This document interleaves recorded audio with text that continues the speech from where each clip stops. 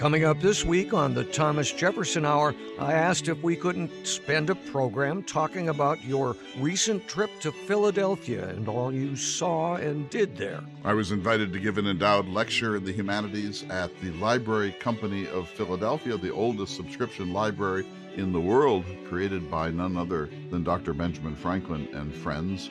And while I was there, they gave me the super-duper grand tour of the treasures of Philadelphia. You actually held the Lewis and Clark journals in your own hands. I've been working on Lewis and Clark, as you know, for more than 30 years. I've written several books. I've edited Lewis and Clark in North Dakota. I wrote what I think is my most important book on Meriwether Lewis, and I never thought in the course of my life that I would get to hold the actual journals in my hand. Please join us for all that and more on this week's Thomas Jefferson Hour. Good day, citizens, and welcome to What Would Jefferson Do? Our weekly opportunity to speak with President Jefferson about events, current and historical. And seated across from me now is President Thomas Jefferson. Good day to you, sir. Good day to you, citizen. Mr. Jefferson, an explorer that I think you knew, or certainly were aware of, Alexander von Humboldt. What can you tell me about him? Well, I knew a little bit about him. He spent 5 years exploring South America and Central America, including Mexico and Cuba. And then he was on his way back in 1804 to Europe with 40 crates of plants and minerals and drawings and notebooks and artifacts and so on. But he wrote to me that he wanted, before going back to the old world, to visit me in our new national capital in Washington, D.C. And, of course, I knew a little bit about his travels, but not much. But I was so flattered that this extraordinary young man, I think he was 34 or so years old at the time, wanted to divert his travel, not from Havana to Paris, but from Havana to Philadelphia and then on by wagon to our new federal capital. And so I wrote back and said, of course you should come, but you should know that the capital is brand new. There are no amenities. There are barely hotels. There's not much to show you here. But if you really want to come, I will be, of course, most pleased to entertain you. He was fairly well known during your time, if I understand correctly, sir. Can you tell me more about the meeting you had with him and why the work he was doing was so significant? So he's a young Prussian intellectual, a polymath, truly extraordinary in all sorts of ways. Great illustrator. He knew latitude and longitude perfectly and could ascertain the coordinates of any place in the world almost immediately. He was a very fluid writer and so on. In fact, eventually he produced 30 volumes in his report of his travels in Central and South America. So he came to Philadelphia and he met with some of the savants of the Philadelphia intellectual circles, the American Philosophical Society and the Library Company and Charles Wilson Peale and so on. And they then, a group of 5 of them, came over through Baltimore to Washington, D.C. As soon as they checked into Stell's hotel, Charles Wilson Peale came over to the White House and said he was here. I said, bring them instantly. There's no protocol here. There's no ceremony. Just bring them on over. And so he came on the 4th of June, 1804, and I invited all of them back for one of my dinners in the afternoon of June 5th. In the course of the next 9 or 10 days, Humboldt and I spent many, many hours together talking about science, exploration, indigenous peoples, the future of the Americas. He was a wealth of information, but the thing I wanted most to learn from him was about northern Mexico. We felt that the Louisiana Purchase gave us everything up to the Rio Grande. The Spanish said no, it only took us up to the Sabine River, and that's a huge territory. In fact, it's Texas. And so I wanted very much to pick his brain. He had a map, and he had very extensive notes on northern New Spain, and which were able to help us in our geopolitical negotiations with the Spanish government. Well, it sounds, sir, as if you were both able to share a lot of scientific information. If there's anything in particular that you recall about this meeting, could you share it with us? Well, I can give you several things. First of all that talk about what became Texas. This was contested ground. As you know, the Spanish made 4 attempts to cut off the Lewis and Clark expedition, 4 military tours of dragoons that were attempting to cut him off and turn him back because they were so worried about the future of New Spain. So he was able to provide information that we probably couldn't have gotten in any other way. But here are just a couple of quick things, sir. One is that when he got to Acapulco, he immediately realized it was off by 5 degrees in latitude and longitude. He corrected that, and the scientific community of the world instantly accepted his results, which means that they had such deep respect for his scientific capacities. But he also climbed a 20,000-foot volcanic peak in the northern Andes. And so far as we know, he was the first human being ever to do that. That's a very high peak. And Mr. Lewis made it to about 7,300 feet in the Bitterroot Mountains. This is almost 3 times that. Fascinating. Thank you so much, Mr. Jefferson. You are most welcome, sir.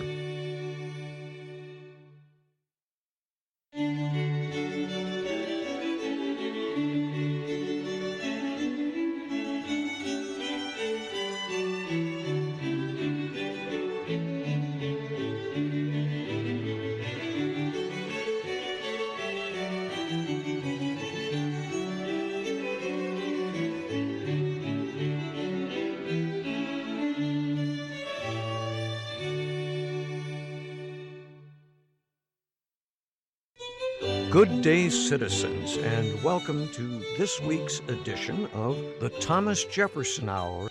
I'm your host, David Swenson, joined by the creator of the Thomas Jefferson Hour, Mr. Clay Jenkinson. And Clay, it's been an interesting month. We've had some very special guests and contributors. And this week, sir, it's just you and me.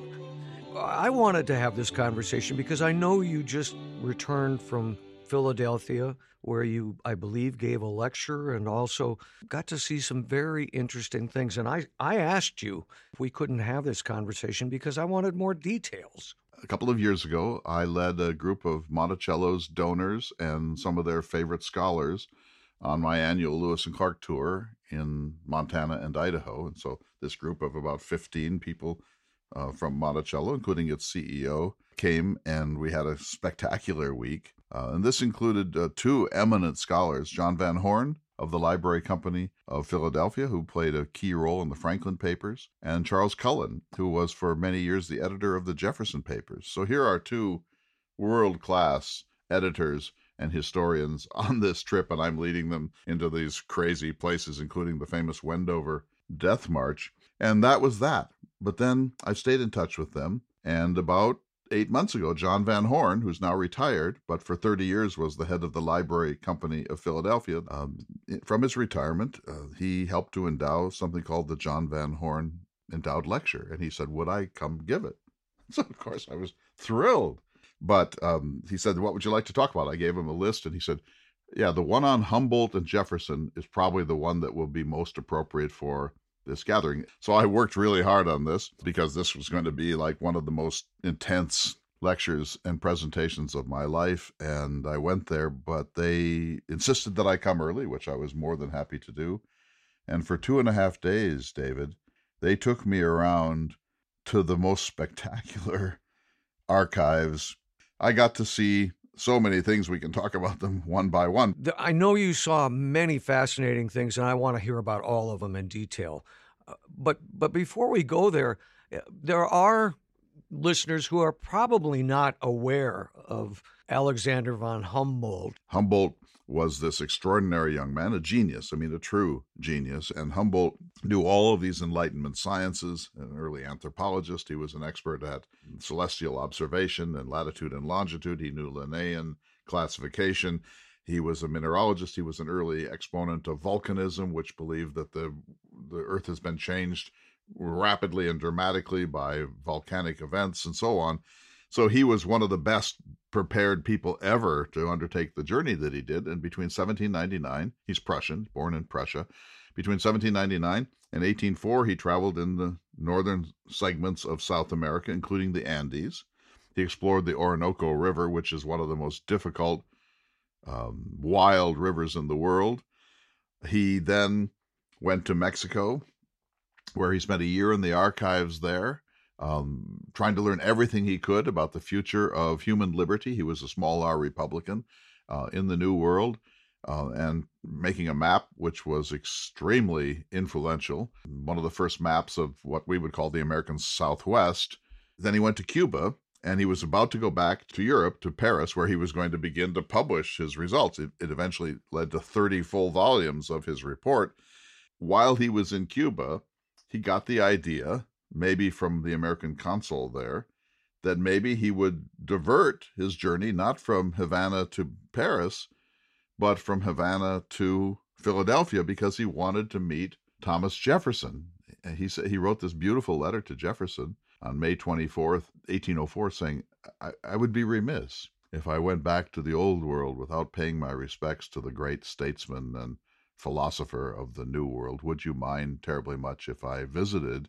He also wanted to see a republic. He wanted to see the world's first republic, at least the first since ancient Rome, and he wanted to see what liberty looked like on the ground. And so Jefferson wrote a somewhat embarrassed letter back saying, sure, come on, but don't expect much from the new national capital in Washington, D.C. So Humboldt came, and he had about 10 days in Washington.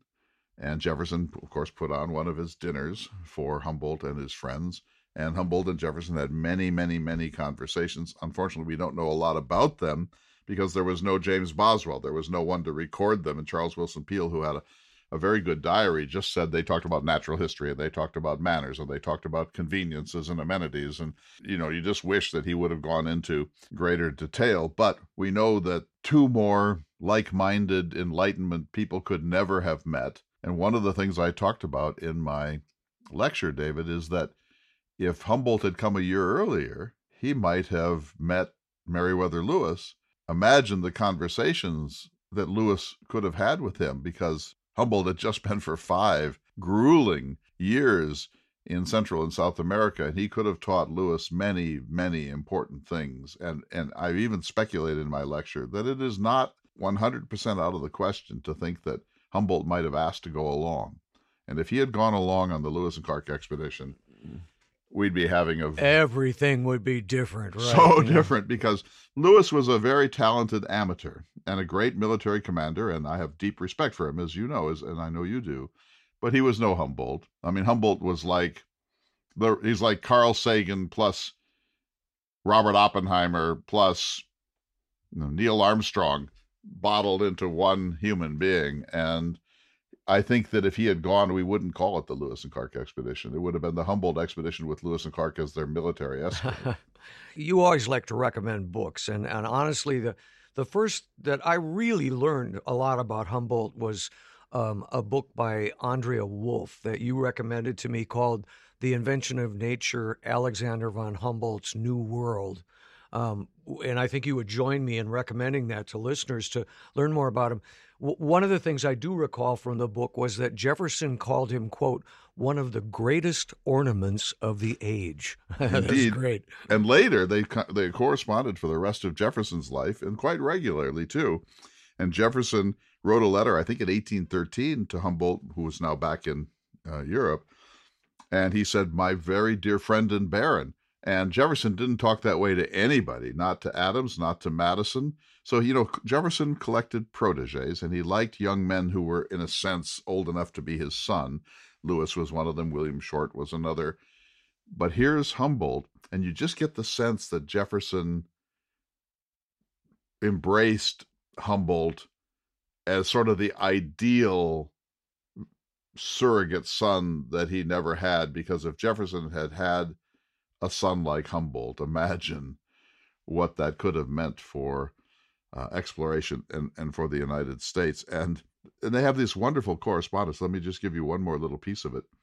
So Humboldt comes and goes in June of 1804. Then he writes Jefferson a letter saying, I have a copy of your great book, which I've read, by the way, devoured, Notes on the State of Virginia. But I'd like a copy signed by you. Oh, right. Yes. I remember And so that. then Jefferson says, okay.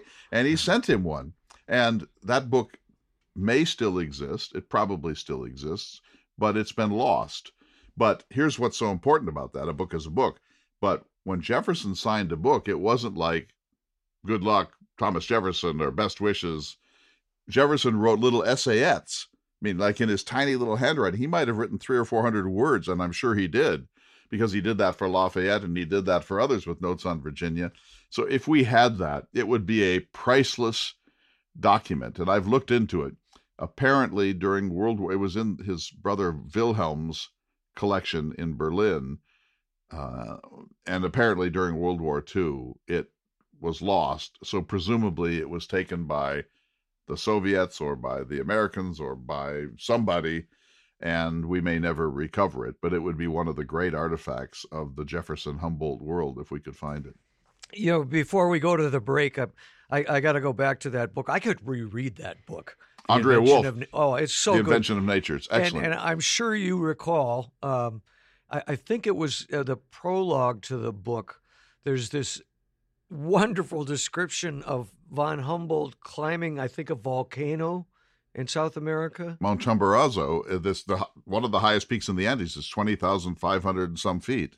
Yeah, and she explains it in detail. This was not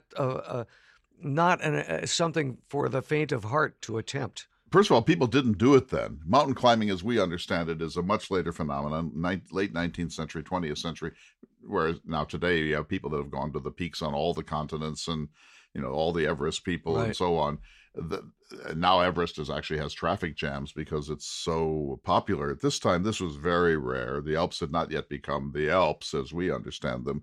When Theodore Roosevelt climbed the Matterhorn on his honeymoon, he was one of the first people ever to climb the Matterhorn. Like he was the 20th person ever to climb the Matterhorn. So when Humboldt did this, without oxygen, of course, I've been on top of Mount Whitney. It was over 20,000 feet, too. You can barely breathe. I mean, it's tough. Every few steps at 14,000 some feet, you're bending over and taking deep breaths.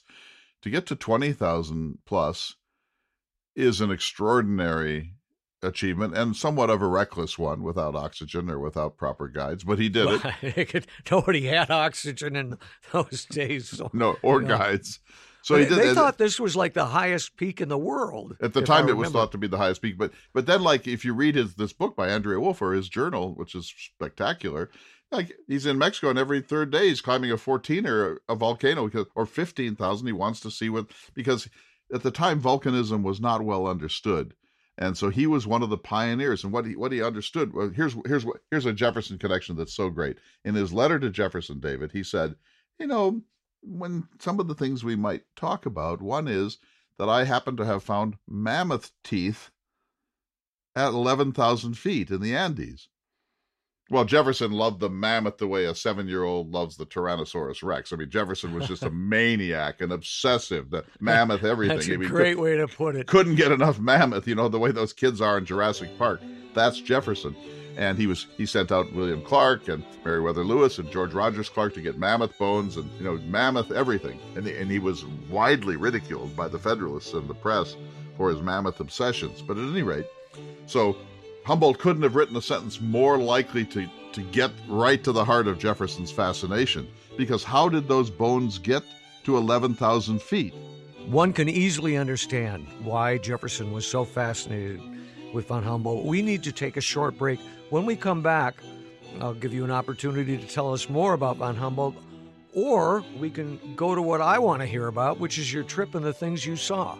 Well, I want to say a few more things about Humboldt, but then I'll tell you about the treasures of Philadelphia that I was able to hold in my own little scrubbed hands. Excellent. We'll be back in just a moment. You're listening to the Thomas Jefferson Hour.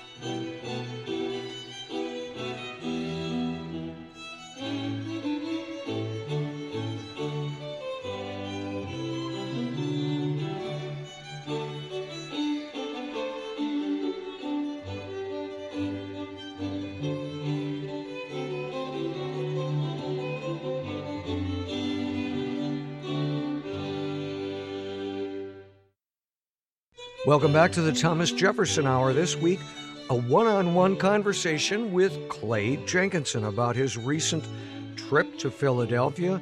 He gave a lecture there, and he also saw and held some very precious items, which I'm hoping we'll talk about in this segment. But I got the feeling you had a few more things you wanted to add about von Humboldt. Well, just two, David. First of all, the mammoth teeth at 11,000 feet. Mammoths don't graze at 11,000 feet. So that tells you that there has been uplift. And so that uplift is I used this phrase in my endowed lecture. I said that blew Jefferson's mind, because that meant that the earth is not a static thing that was created in 6 days by God in 4004 BC. He recognized that. Yeah. And it's wow. He had this sense. He was already in Notes on Virginia. Jefferson talked about shells that had been found at 15,000 feet in the Andes and so on. And so he's trying to figure, how can that be? Was Noah's flood? Did it get to that height? And then, of course, Jefferson works out, no, there's not enough water for it ever to have gotten to that height.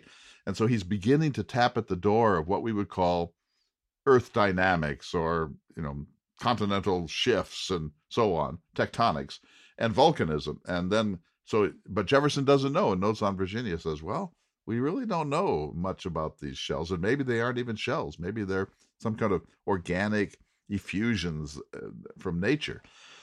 That was Voltaire's view. Anyway, so then Humboldt says, hey, I have teeth. Mammoth teeth from 11,000 feet. That means that this confirms that there has been uplift, because those mammoths were probably grazing at near sea level, or 2,000 feet above sea level. And so for Jefferson, he's like, I got to talk to that guy. I want to hear that. So that's one thing, David. And when we talk about this, it sounds like, oh, well, what's the big deal? That's like discovering that there's a new planet. This blows Jefferson's mind. Secondly, this is a story, and apparently it's true because we have two contemporary sources. One day, Humboldt is there, and Jefferson's in his office at the White House doing something. Humboldt's waiting in the lobby, and he picks up this newspaper. I know you know this story. And the newspaper has an awful, mean-spirited, disgusting attack on Jefferson personally. I mean, it's not like policy. It's an ad hominem, mean-spirited Federalist newspaper attack on Jefferson. So nasty it was. Indeed. Nasty. So then Jefferson comes out in his slippers, as Jefferson, and in his gracious kind of Jane Austen way. And Humboldt holds up this newspaper, and he says, "Why isn't this man in prison? Why isn't it? How could this even be allowed? That this scurrilous attack? I mean, what? Why isn't this person incarcerated?" And then Jefferson, in his calm way, says, "Baron, put that in your pocket and take that back to the old world. And when they ask you what freedom means, show them that." That's a great story. Apparently it's true. I mean, it's probably been exaggerated, but it's so Jefferson, right? Because exaggerated or not, the point is well made. But Jefferson was so thin-skinned, he hated this kind of attack on himself, but he also understood what's at stake in a free society, that if you start to button up the press, you gain and you lose, but you lose way more than you gain. So you're in Philadelphia, you've given this lecture, and what happens next? And they're like, I arrive on a Sunday night, I check into the Renaissance Hotel, which is right next door to the American Philosophical Society, and a block and a half away from the library company. And they said, we have some things planned for you, for your time here. Because I have all Monday and most of Tuesday before I have to give the lecture. The lecture winds up being the least interesting part of this whole story. So first of all, we start at the library company, and they're showing me treasures. I can't tell you about all of them. I'll tell you about one. They hold up Dupratz's History of Louisiana, which was a book published in the 18th century, that Lewis borrowed from Benjamin Smith Barton of Philadelphia. For the trip, he took it all the way to the Pacific Ocean and back again. And then when he got back, in 1807 to Philadelphia, he gave the book back. He returned the book to Benjamin Smith Barton, and the book is in really good condition. You can't believe that it crossed the continent with blizzards and water accidents and wind and heat and all the other things to which it must have been exposed. But here's what he said, David. I'm looking at the photograph I got to take of the book as I held it in my hands at the Library Company of Philadelphia. Here's you have photographs of these items. Yes, and we'll post some, but here's what... You can share them and we can get them on the website. I'd love to. Here's what Lewis said when he returned the book. Dr. Benjamin Smith Barton was so obliging as to lend me this copy of Monsignor Dupratz's History of Louisiana in June 1803. It has been since conveyed by me to the Pacific Ocean through the interior of the continent of North America on my late tour, and it is now returned to its proprietor by his friend and obedient servant, Meriwether Lewis, Philadelphia, May 7th, 1807. It's in Lewis's handwriting in this book, which I held. They allowed me to hold in my hands and page through, and the map is there. And think of it, this book came right through North Dakota. It passed within a mile or two of the New Enlightenment Radio Network barn, twice, once going and once coming, and I held it. It's kind of like what is that thing? 8 degrees from Kevin Bacon. That puts you like 1 degree from Meriwether Lewis. I mean, it sounds ridiculous, but the hair stood up on the back of my neck, and I was It doesn't sound ridiculous at all. To think that the book survived the journey at all.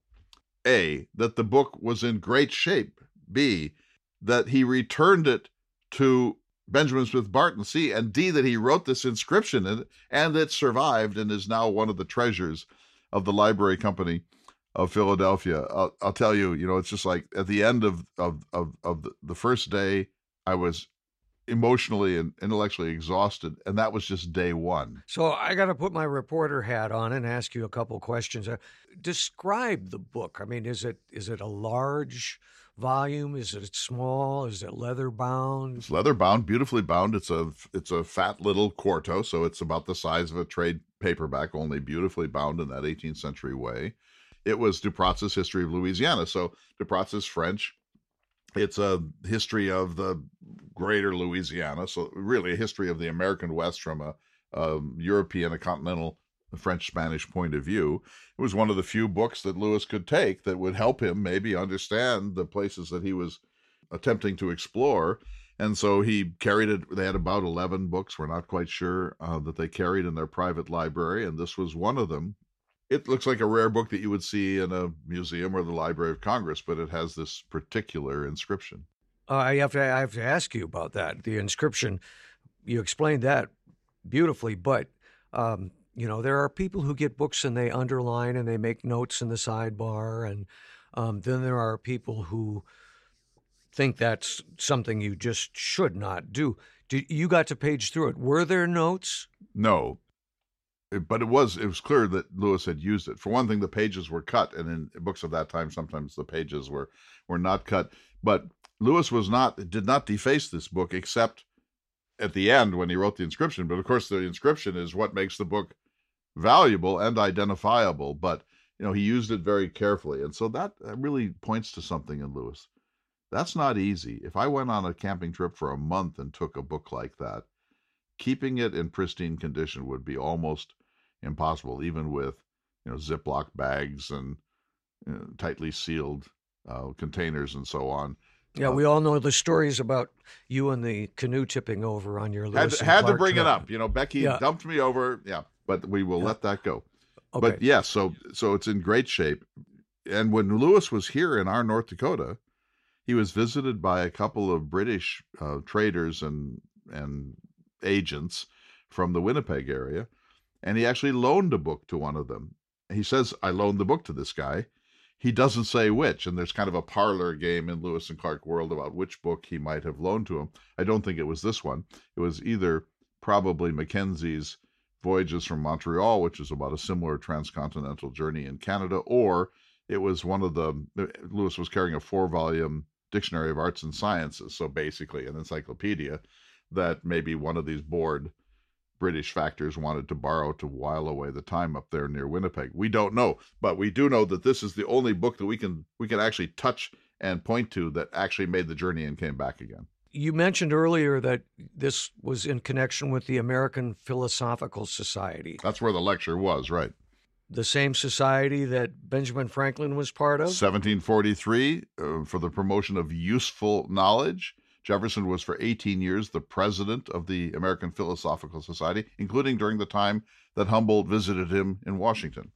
And they were the ones who arranged your viewing of all these items. Is that correct? So John Van Horn, my friend and the person who invited me, made contacts with all these institutions, and they opened their doors mostly, I'm sure, for him, but I was the beneficiary. And so that next day, we went into this beautiful library at the American Philosophical Society, and there was a splendid woman named Valerie Ann Lutz, who was one of the curators, and she had this whole table filled with treasures, broadsides about the mammoth, and actual notes by Alexander von Humboldt, etc. But the pièce de résistance on that day was the actual journals of Lewis and Clark. They have the mother lode.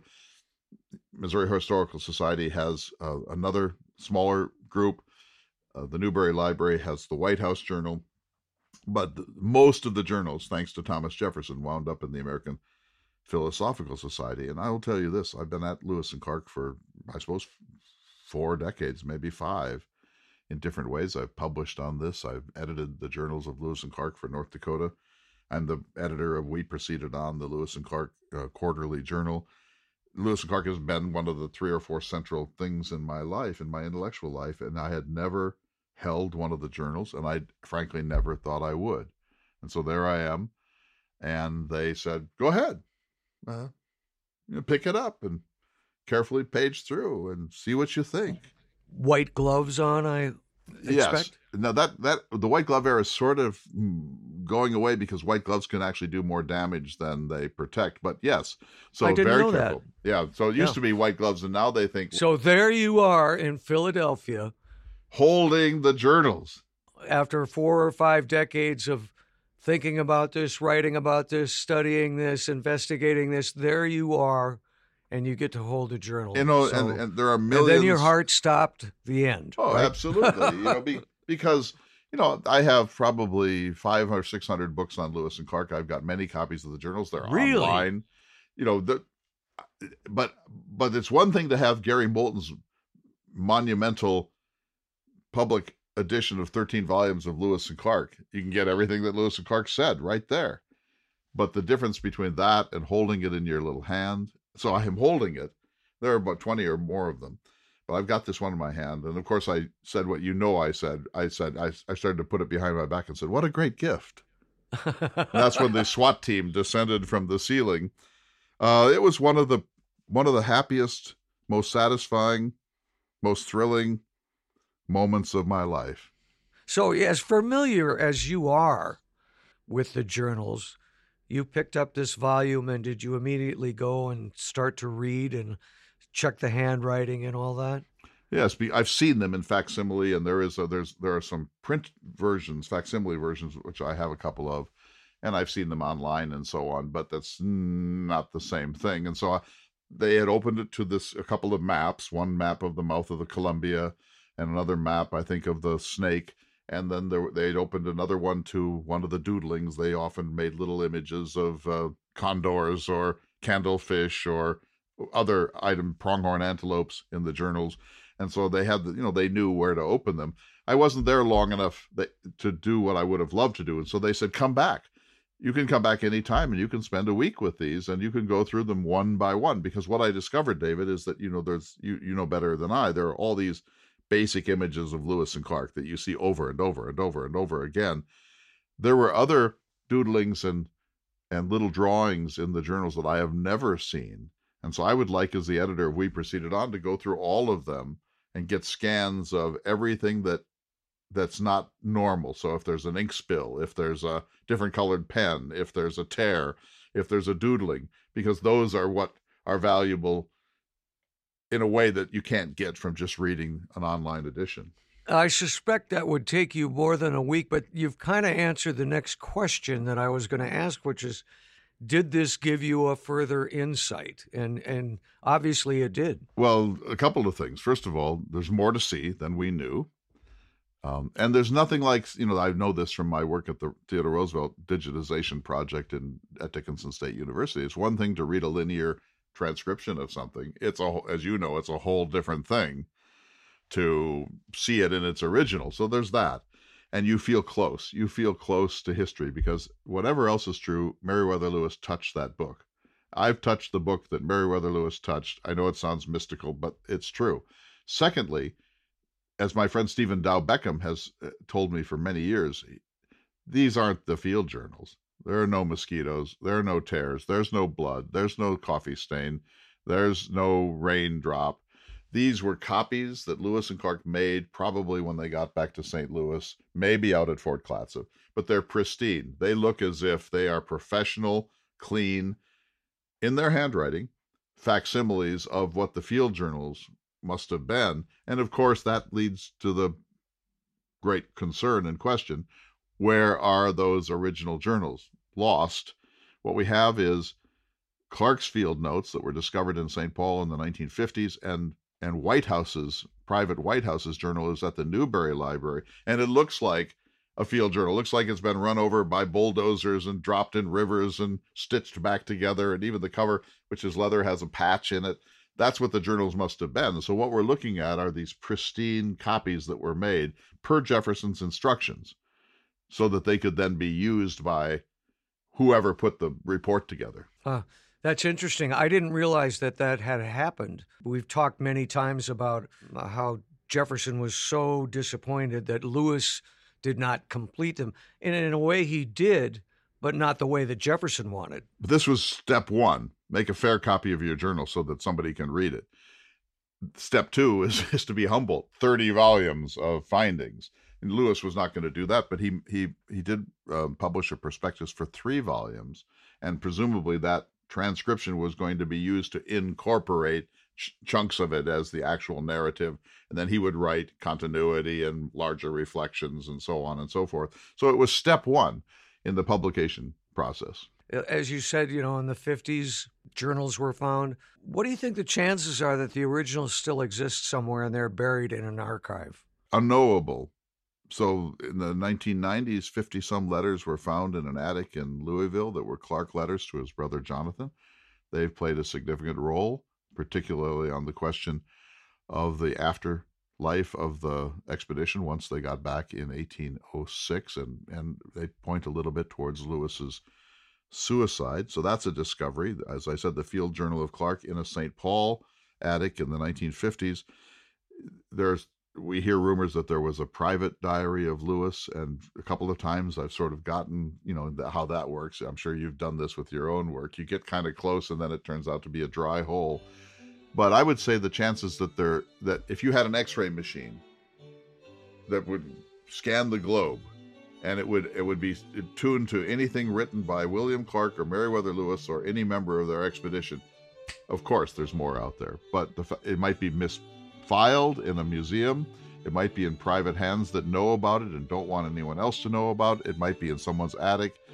We just don't know. But the fact that every X number of years something is found makes it seem to me that we're not done yet. Well, when they rewrote it, you can't imagine that they would have destroyed the originals. Wouldn't think so.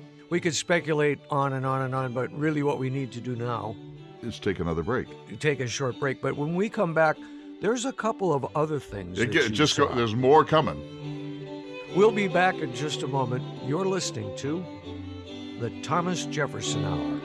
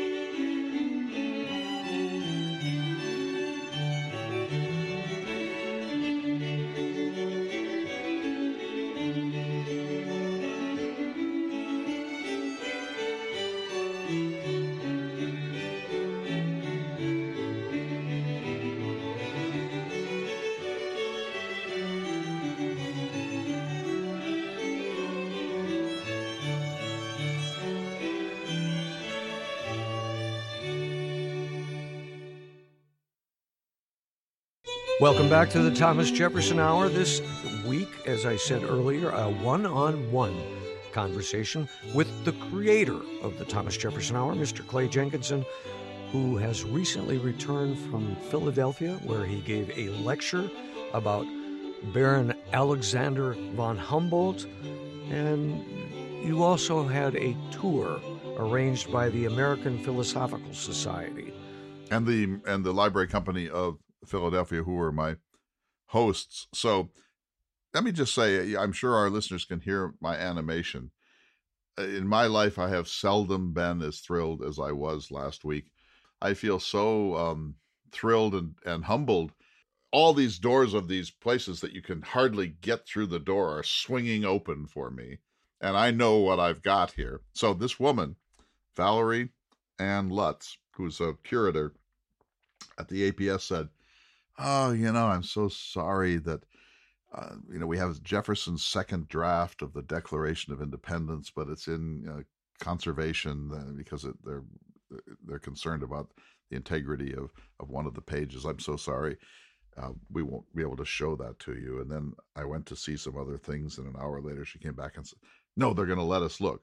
So we went into conservation, which is where they take these things and redo the bindings. There's very, very, very careful work. It's an art form.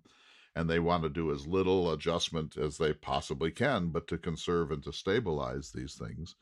And there it was.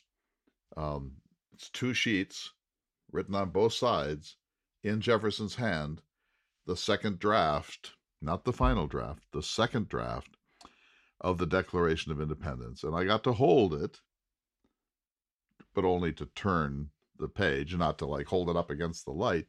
And, you don't read it, you just adore it. But here's what's so interesting. The famous paragraph about the slave trade. Right. The longest single paragraph of the Declaration. Yeah, but explain that for listeners who might not know about that. So Jefferson, had this indictment of George III. He's quartered troops in our houses, and he's carried us across the sea, and he's excited the slaves to revolt, and he's stirred up the Indians of the West, and this long indictment of George III. And the longest single paragraph in that list was Jefferson saying that the king and the parliament had perpetuated the slave trade, when we Americans probably would have done the right thing on this question if they'd only left us alone, which was palpable nonsense. But Jefferson was using this as propaganda. And he also wanted to make a statement about slavery in the Declaration and the birth certificate of the United States. Anyway, Congress omitted it at the insistence of the Carolinas and Georgia. So what Jefferson did, David, is on the margins of this thing, he bracketed that whole paragraph as if to say, that was taken out. So there you see his bracket. And you're just saying, wow. So it's one thing, it's a document. We all know the Declaration of Independence. You can read this on 1,000, maybe 10,000, maybe 100,000 websites in the next hour if you want to. And you can see scans of it in all of its forms. But when you're in there 3 inches away and you see that in his hurt feelings or his annoyance, he brackets that paragraph, you feel his pen, you feel his angst, you feel a lost moment in American history.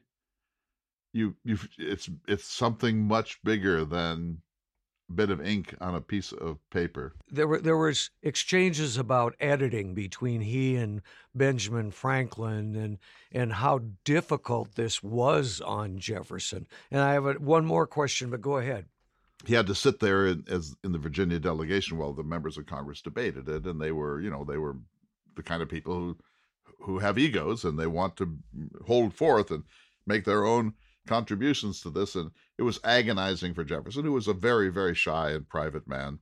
And he said he couldn't leave because a gentleman couldn't leave, and you couldn't argue for your own draft because a gentleman couldn't do that. So he was just paralyzed in kind of a cold sweat and seething as Congress said, well, let's change this, and I move that paragraph and that sort of thing. And so Franklin then told him this kind of amusing story to try to cheer Jefferson up, but Jefferson never got over it. He said that Congress, quote, mangled his text, and he had his own version of it ready to give to people to say, this was what it was meant to be. So this was the second draft. So the chronological order of things, he did his first draft. I think that's Library of Congress or National Archives. And there's that famous story about Franklin saying self-evident and changing.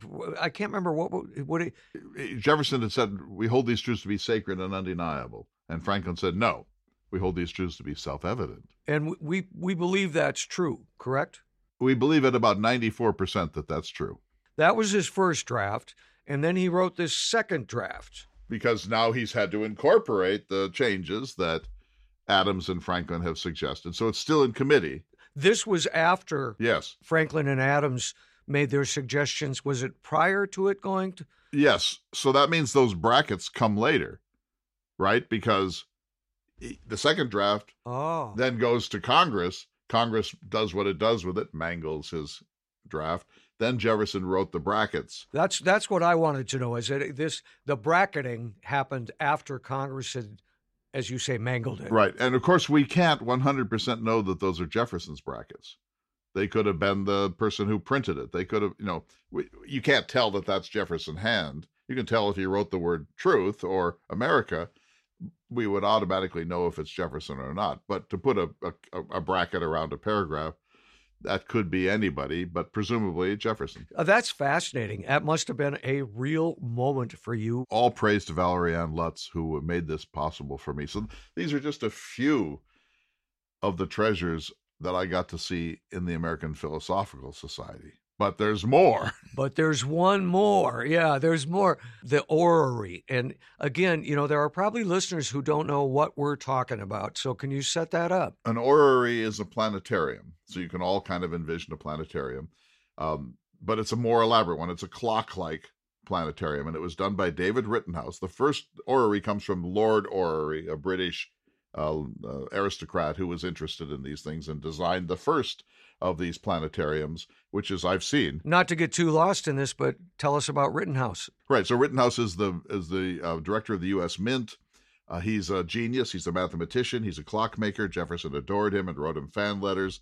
And so Rittenhouse decided to make his own model of the universe. And it's the size of a big sideboard. It's like 9 feet tall and 14 or 15 feet wide and has... Really? I thought it was miniature. It's not. It's like... Me Think too. of the stereo console that your parents had when you were a child and now multiply it by about 6.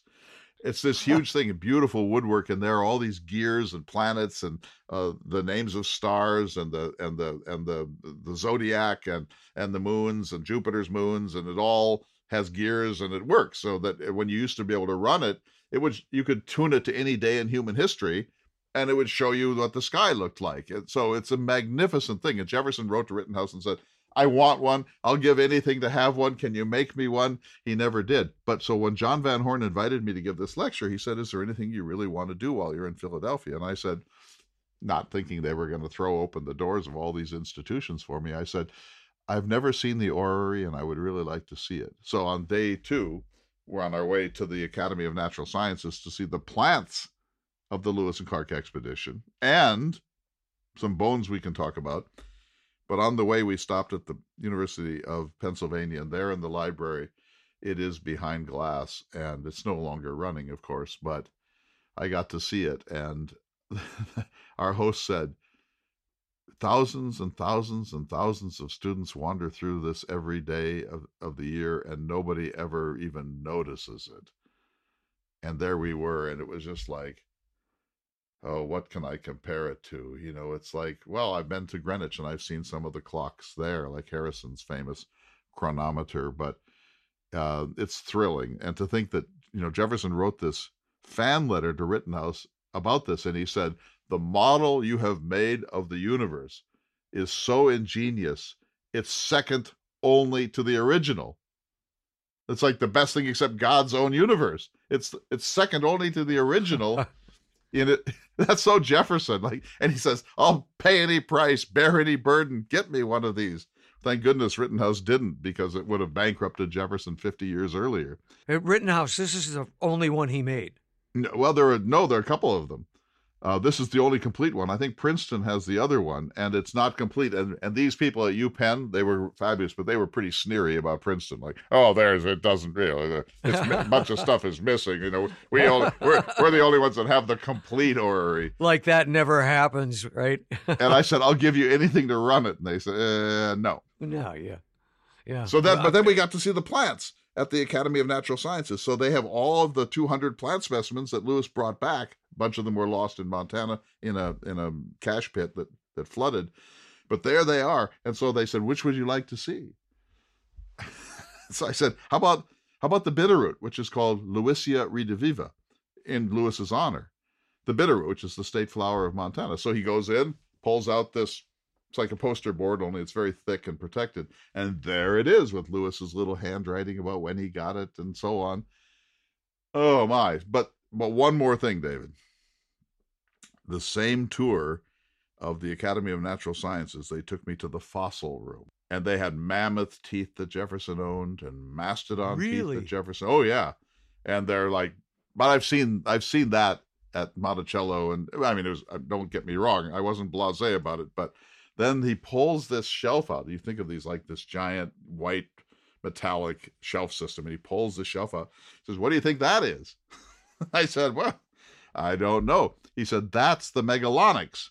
So Jefferson in 1797 wrote a pioneering paleontological article for the American Philosophical Society on the great claw, which he named the megalonyx. And he wrote this really interesting, learned paper about it. It's been since discredited to a certain degree from a real paleontologist, but it was a pioneering work. And there were the bones of this thing. It's actually a giant sloth, but there they were. And he held up this image from a publication from the American Philosophical Society of the configuration of the bones, and they're in the same place. The actual bones are in the same configuration in this temperature-controlled, very carefully conserved shelf. And I said, how many people ever want to see that? They said, well, none. I mean, a few. But that kind of leads me into the minutes that we have left, sort of a conclusion about all this. Now, if there are people who are not inclined, say, as you and I are, to have this reverent attitude about these historical artifacts, I'm sure if we lost them in the broadcast a long time ago. But no. I've been working on this project, and it's geared towards Lakota youth and cylinder discs, repatriating things. But the reason I bring it up is that there's a good friend, an elder in Belcourt, North Dakota, on the Turtle Mountain Reservation, Dan Jerome. And years ago, I interviewed him. And he said, in regards to indigenous kids, if they don't know where they came from, how can they know where they're going? And I guess, for me, this historical stuff, that somewhat applies, doesn't it? It is. Of course, it's not the same in cultural importance as this sort of Native American Renaissance, because we've never lost these things. These things have been protected from the beginning, even in Jefferson's own lifetime. We may never have lost them, but you talked about students who walk by the orrery every day and pay no attention. True. But all I'm saying is that the work that you're doing is about cultural recovery. Right. And that is so very important, and contextualization. Well, you could make the argument that what you're talking about is cultural recovery, too. I can't recover. I nearly had an exhaustive nervous breakdown over all this, and I couldn't believe that this grace, these gifts were being placed in my view shed in Philadelphia, and we didn't exhaust what's there at all. But in my talk I said, in 1804, Philadelphia was the cultural capital of the New World. In some ways, it deserves to continue to be that. We have kind of a misunderstanding of Philadelphia. We think of the Declaration of Independence and Independence Hall and the Liberty Bell and so on. Those are all very, very important things.